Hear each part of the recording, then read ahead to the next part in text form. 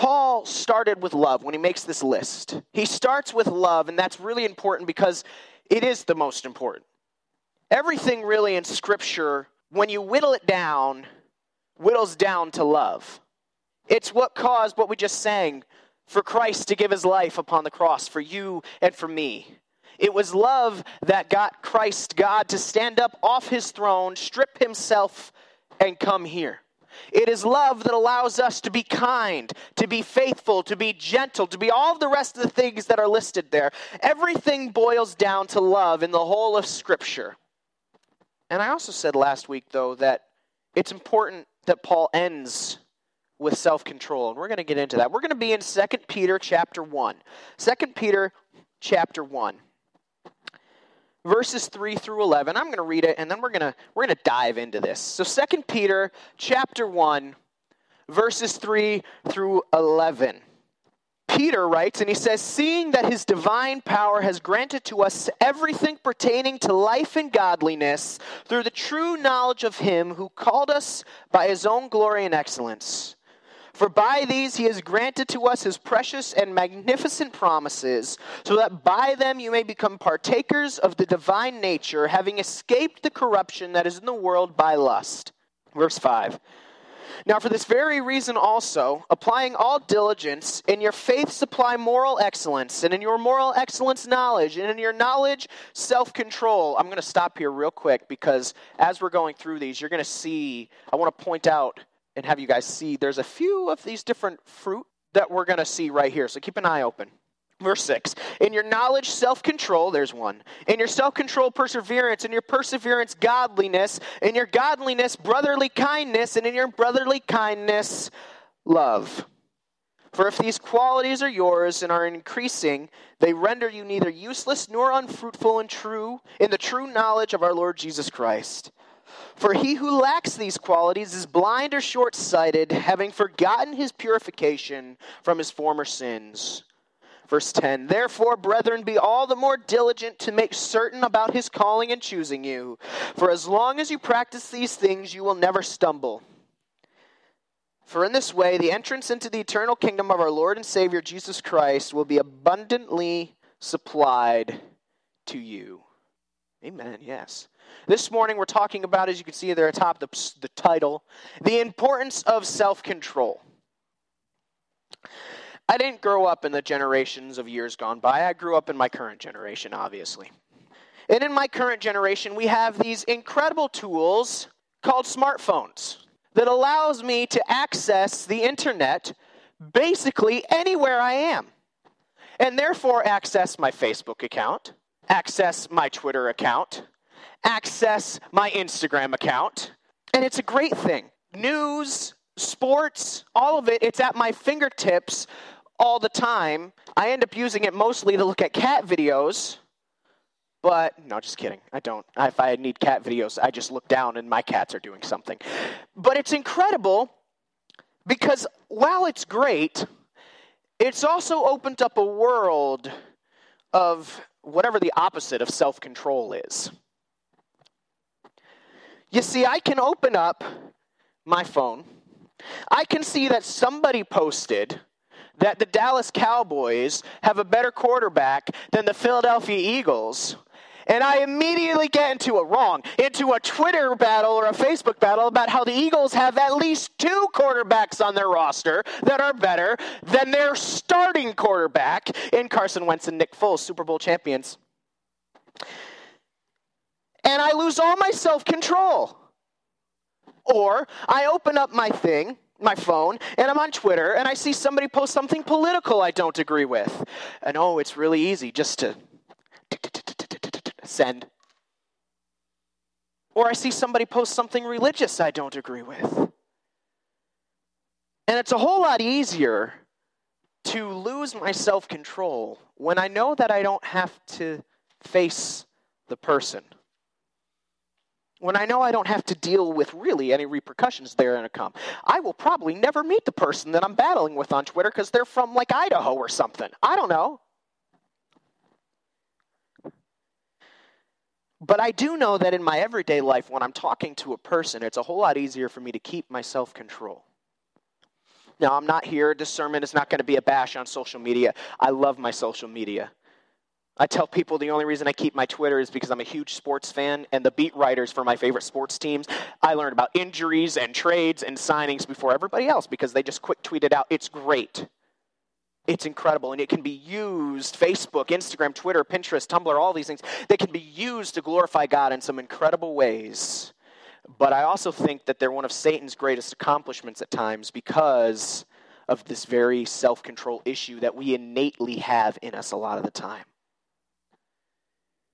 It's just an everyday example of what we see. Now, maybe you're not as prevalent on the social media as I am, but I'm sure you see it and you know of it. So in case, I give you that illustration off the top because I want us to understand how pervasive this issue is throughout the culture that we live in.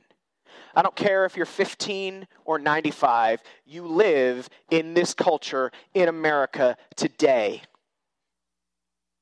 And it's pervasive throughout the whole thing. So let's dive into this text and let's see why self-control is so important. So we're starting off in verses 3 and 4. And your first thing here is what we need for life and godliness. What we need for life and godliness. Peter writes and he says, seeing that his, and who is this he? He's talking of God. We see that in the first few verses there. Seeing that in God's divine power, he has granted to us everything pertaining to life and godliness through the true knowledge of him who called us by his own glory and excellence. Here's the first thing. Our reliance needs to be on him. I've said this countless times since I've been with you guys since late April, that our reliance, our ability, it all comes from him. And when we try to do it all on our own, we're going to fail. But I also love that he goes a little bit deeper here. Peter goes a little deeper here, and he says, okay, so what is this granted ability? Through the true knowledge of him who called us. Now here's the thing. Peter is not referring to a head knowledge. Peter is not referring to somebody that would have known this whole thing. Peter is not referring to Saul. Peter is referring to Paul. Saul was the man who knew what we would consider the Old Testament or the law extremely well. And so did Paul, obviously, because they're the same person with one major switch. But he's referring to Paul. Saul had all this head knowledge and yet despised and hated Christ until Christ got a hold of his life and he came to a true knowledge of him. Church, if we want to live a life of godliness, as it says there, it all starts with our knowledge of him. Now here's the thing. This is not going to be a salvation message, but I would be remiss if I didn't take a moment and talk about it because it's in the text. Church, I have no hope of ever living a correct life if it doesn't start with the foundation of him. And here's the thing, church. I just talked about one of Satan's greatest accomplishments in social media. One of his other greatest accomplishments is letting you grow up in a Christian family in the church. Why do I say that? Because one of his greatest lies is telling you that you've done good enough. That you grew up in the church, that you grew up hearing the word of God. Maybe you had some incredible teachers from Sunday school to Sunday morning. Maybe you had incredible parents that were pouring Christ into you, showing you his love. And so you convinced yourself you were part of the family. And you're not. Because your parents' faith doesn't save you. Your pastor's faith doesn't save you. Your Sunday school teacher's faith doesn't save you. Your friend's faith doesn't save you. The faith that saves you is your own in Christ Jesus. And I want to encourage you this morning. If the Holy Spirit right now is just kind of nudging you, and he's saying, listen, you're not mine. You've got so much head knowledge. You know so much. It's great, but you're not mine. And I want you to be. Please don't hesitate. It's the greatest decision you'll ever make in your life. It is the most important decision you'll ever make in your life. And if you're confused or you're scared, please come talk to me afterward. By the way, we have a trustees meeting afterward, but I'm telling all the trustees right now, if somebody comes up to me and wants to know Christ, sorry, go have the meeting without me. This is a little more important. There are other men and women in this building right now that I know him. And if you want to know more, please approach them. It's the most important decision you'll ever make. First sermon done. On to the second. So he continues on in verse 4, and he says, "For by these, this knowledge of God, of Christ, he has granted to us his precious and magnificent promises, so that by them you may become partakers of the divine nature, having escaped the corruption that is in the world by lust." Couple of things. First off, becoming a Christian does not mean you become part of God. That is not what Peter is saying there when it says you take part in the divine nature. Sorry. Yes, the Holy Spirit does come and live in you, but no part of you is God. I want to make that very clear. That's not what Peter's saying. But what he is saying, though, is that these promises, right, the promises of God in your life, the big promises, mainly that you're going to go spend eternity with him, is because of that saving knowledge, and you might become partakers of this divine nature, i.e., living in eternity with him. He says it right there, escaping the corruption that is in the world by lust. Now, my guess is when I said the word lust, sexual sins kind of popped into your head. Because in our culture, in our world today, the word lust has that connotation to it.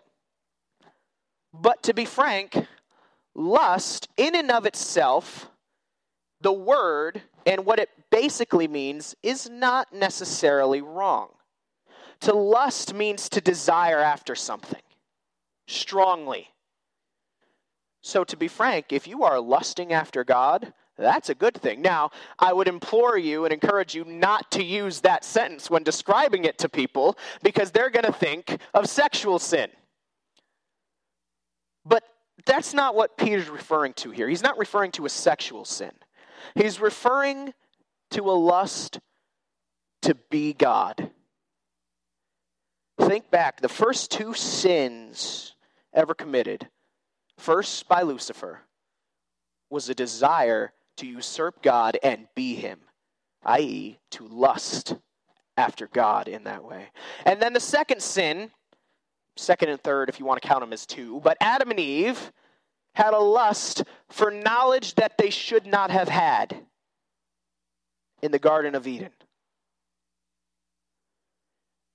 It's by lust that this entire world became corrupted. And Peter says it right there. And because we are Christians, we get to escape that corruption one day. It might not be today. It obviously wasn't yesterday because you're still here. God doesn't make mistakes. But it'll happen. And because of that, he gives some instructions on how we're supposed to live. So that puts everything that we're going to talk about now back into context. Because you're a Christian and you will be saved from this corrupt world, live like this. Here you go. Number 2, we need to make the effort. We need to make the effort. I'm not going to read all those verses there, but it says in the very beginning of verse 5, "Now for this very reason," what we just talked about, "applying all diligence."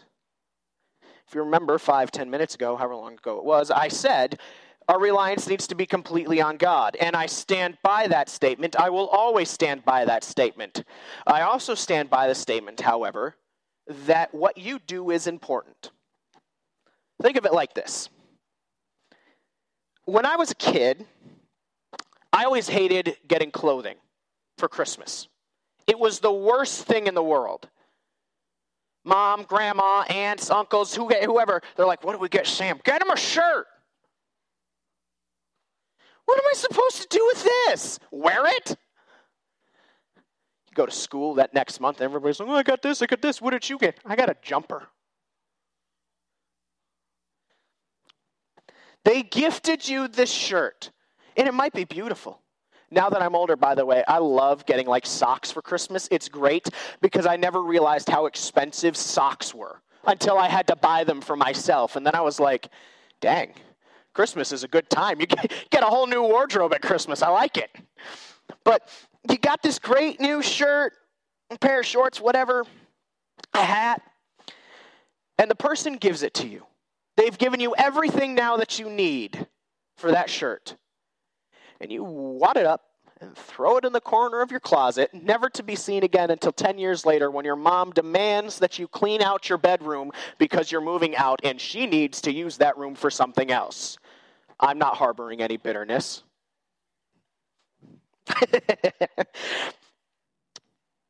I didn't use what was given to me. In that same way, God has given us everything that we need. Everything you need for godly living, everything you need to live a correct life. When we're walking in the Spirit, right? We talked about that. He gives you these fruit, these different things to express. But here's the thing. You have a choice to use them or not. You have a choice to use what God has given you. Maybe he's gifted you with incredible abilities with music or art or an astute mind. I don't know, but he's gifted you different things. It's your choice to use them or not. And that's kind of where we're going with right here. There's work involved on our side. With all diligence, it implies an active, conscious choice. If you're diligent about something, it means you are constantly thinking about it, aware of it. It means it's at the forefront of your mind, and you are working hard to make it come to pass.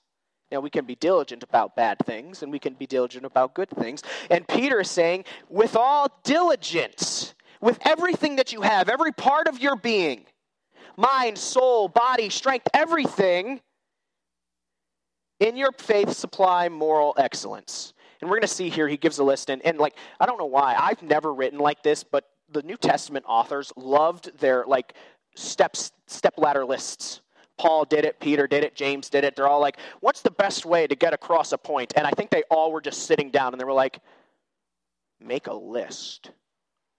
That'll get them 2,000 years from now. That'll keep them going. So Peter makes a list, and he starts with, in your faith in what? In your faith in Christ Jesus.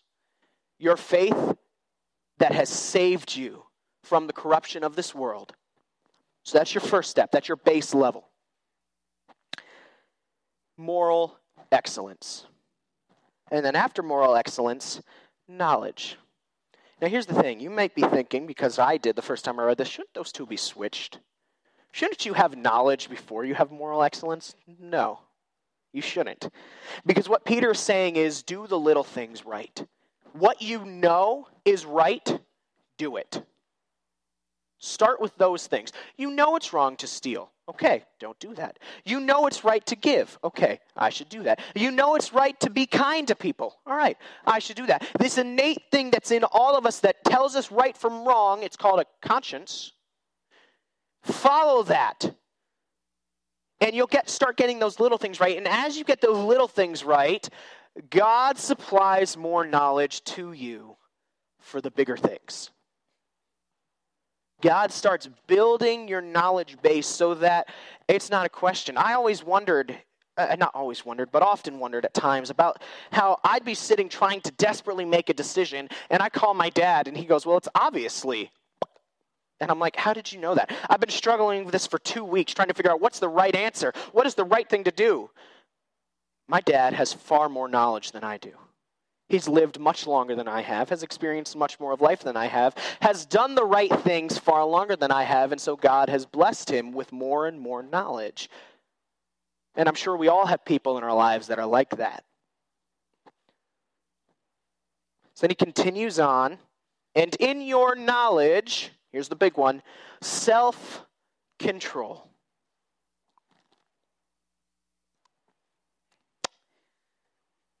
Church, I don't care how much you know. I know for a fact there are many people in this room that are more intelligent than me. But if you don't have self-control, your knowledge means nothing. It does no good to know that it's not right to get drunk every Friday night if you don't have the self-control not to do it. It means nothing to have a knowledge that you should be kind to somebody if you don't have the self-control in that moment when they've said this terrible thing about your quarterbacks that you will never meet and you don't know them, and they mean actually nothing to you personally. If you don't have the self-control not to say something stupid.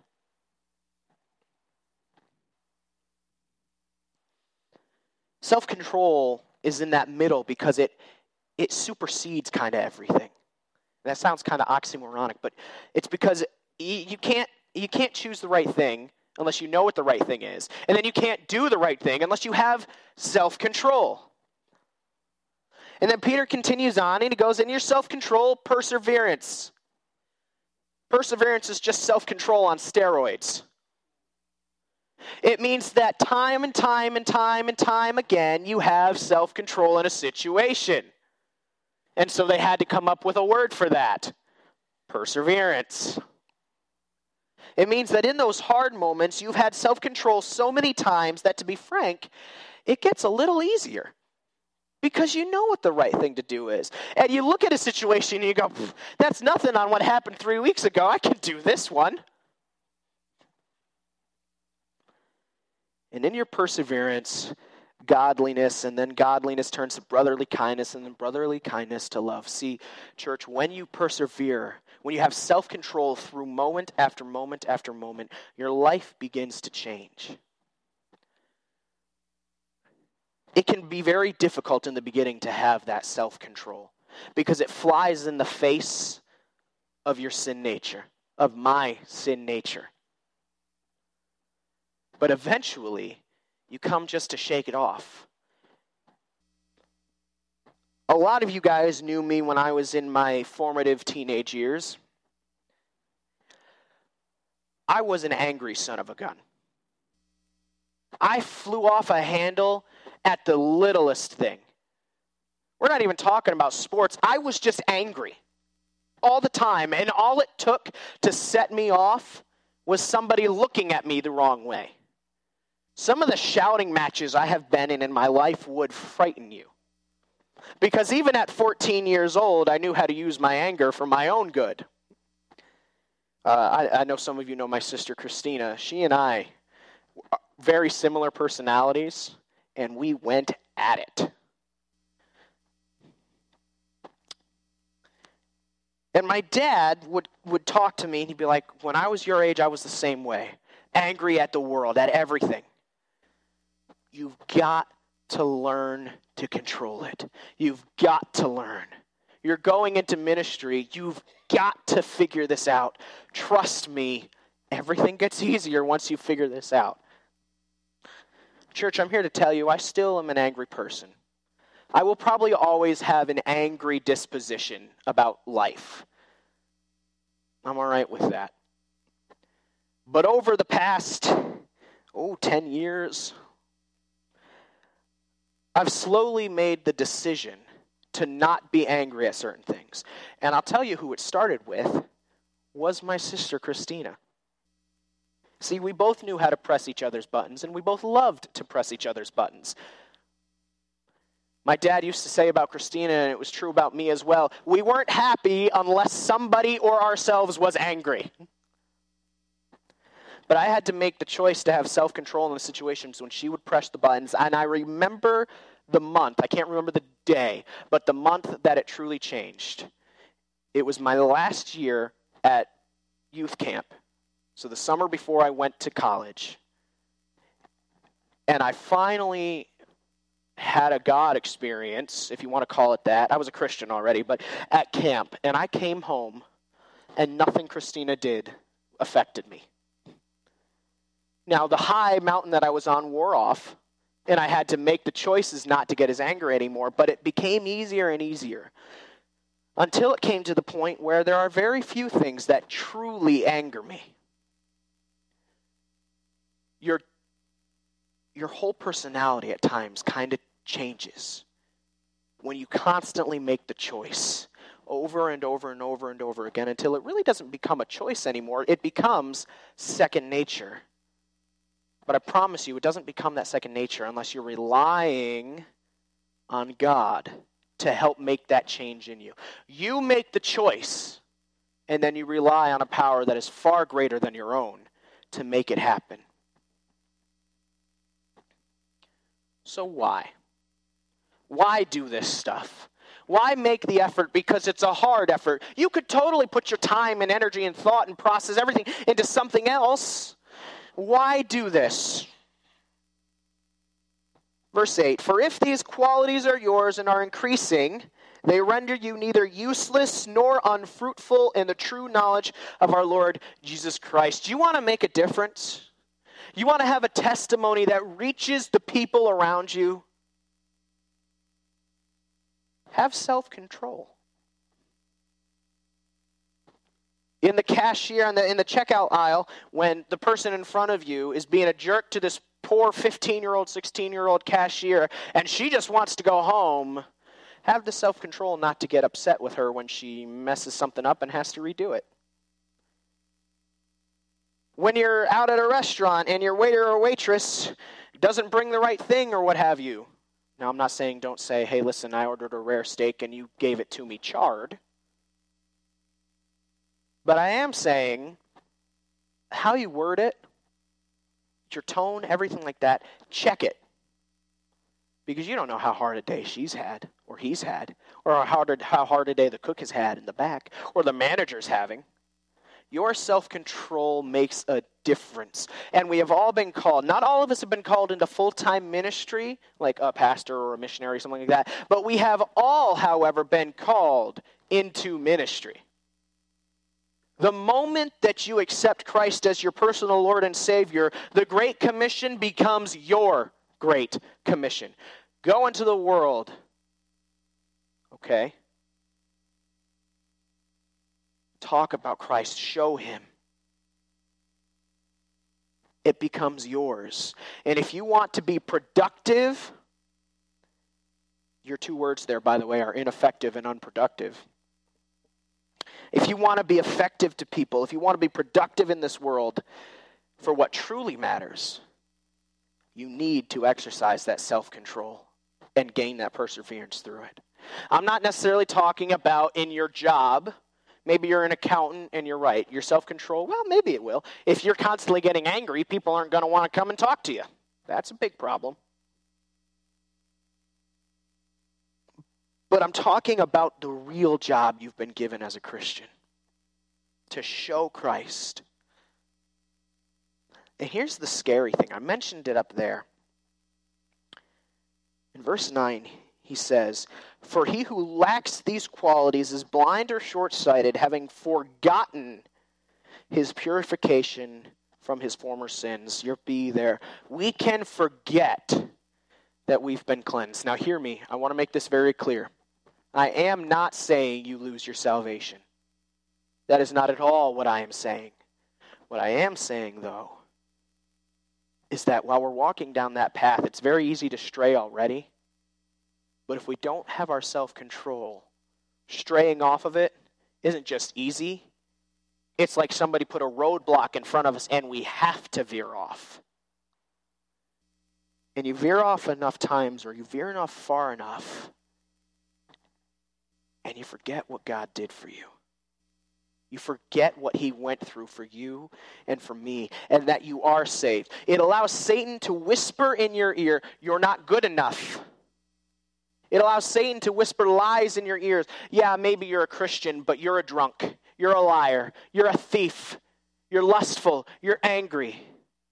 You see, when you're walking down this road of self-control, and that keeps you on the straight and narrow, you can look at him and say, no, I'm a child of the one true King. But when you've walked off that road, you don't have that protection anymore. You are still a child of the one true King, but you don't have that protection that you're walking. And you start to believe the lies. And though, yes, you might be going to heaven, Satan has completely obliterated your entire testimony because you veered off. So what? Therefore, brethren, be all the more diligent, again, there's that word, to make certain about his calling and choosing you. For as long as you practice these things, you will never stumble. Here's the thing. We need to confirm our faith by godly living. Remember a few weeks ago, we talked about faith, and it's great, but then we looked at James real quick at the end there and talked about how faith without works is dead. Here's one of the biggest reasons why you need to keep doing things. Because it's a constant reminder of who you belong to. It's a constant reminder of who you belong to. If you are constantly striving to do the right thing, what's your reasoning? Because I'm trying to become more Christ-like. I'm trying to be more like him. You're going to fail. It'll happen. I don't want to say it's okay. It's never okay to sin. But when I say it's okay, I mean, it's all right. God forgives, and you get back up and you keep going. But it reminds you of who you belong to. And when Peter here says, for those, as long as you practice these things, you will never stumble. Here's something I want to point out to you guys. As a Christian, you have the power to never sin again. Notice I'm not saying you won't ever sin again, because we do still have a sin nature. But what I am saying is, as a Christian, you have the power to never sin again because the Holy Spirit resides in you. And if you are constantly relying on him, you won't sin because he's not going to lead you down a path of sin. And what Peter is saying here is if you perfectly walk this path of self-control in your life, of persevering, you won't sin. You won't stumble. I love it. I forget what the chapter and verse is now, but he says, if you sin, he is faithful to forgive. I love that it doesn't say when you sin. It says, if you sin, he is faithful to forgive. Church, I want to encourage us this morning. We talked all about these past 2+ months, about the fruit of the Spirit. And we started with love, and we're ending with self-control. Because while everything boils down to love, the rest of those things are pretty much impossible to do without self-control. If you don't have self-control, you're not going to be kind or loving or joyful or peaceful or good. I know I'm missing a couple. That's all right. I could sing the song. That's how I have them memorized. There's a little dance that goes along with it too. It's a good thing we're not live streaming. Speaking of social media, without self-control, you can't do those other things. Everything boils down to love, and that makes it the most important. But you're not going to love people truly unless you have self-control in your life. So your homework this week. Ask God, what's the one area in your life that you need self-control over the most? Because my guess is there's more than one. I talked about my anger. Trust me, there's a whole lot more that we're still working on the anger thing. It'll probably be a lifelong process, but there's still a lot more that God goes, well, you need a little self-control here. We're here. We'll work on it. Ask God, what is the one area of my life that I need self-control the most? He'll let you know. And then when he lets you know, ask him for the ability to have that self-control. Now here's the thing. It's a lot like patience. The only way to gain patience is to be in situations where you have to have patience. It's like working out a muscle. Your muscles don't get stronger unless you put some stress on them. So when you ask for this self-control, the only way to gain it is to be put in situations where you have to have it. I'm sorry, but I didn't make the rules. Don't try to find a way around them either. You won't. But ask him for the ability to have that self-control in those situations and start small. Start small and start building upward. Maybe, like I said, it's in the checkout aisle or at a restaurant. Maybe you constantly go to the same restaurant over and over and over again, and the waiters and waitresses there know you, and you walk in and they're like, hey, you want your usual? Yeah. Maybe you show a little self-control there if something goes wrong. I don't know. Just an example.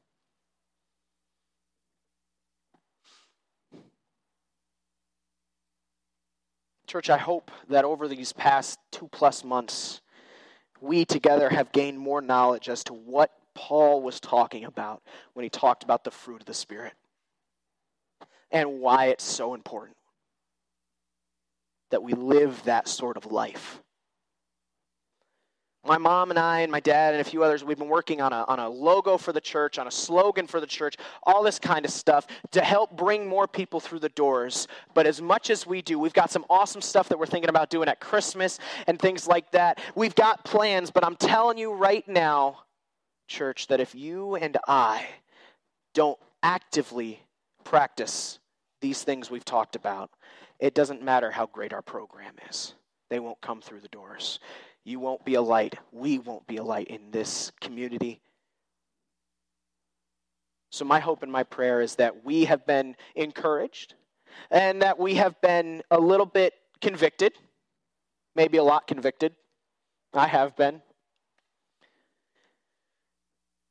And let's strive to live that life, to walk in the Spirit.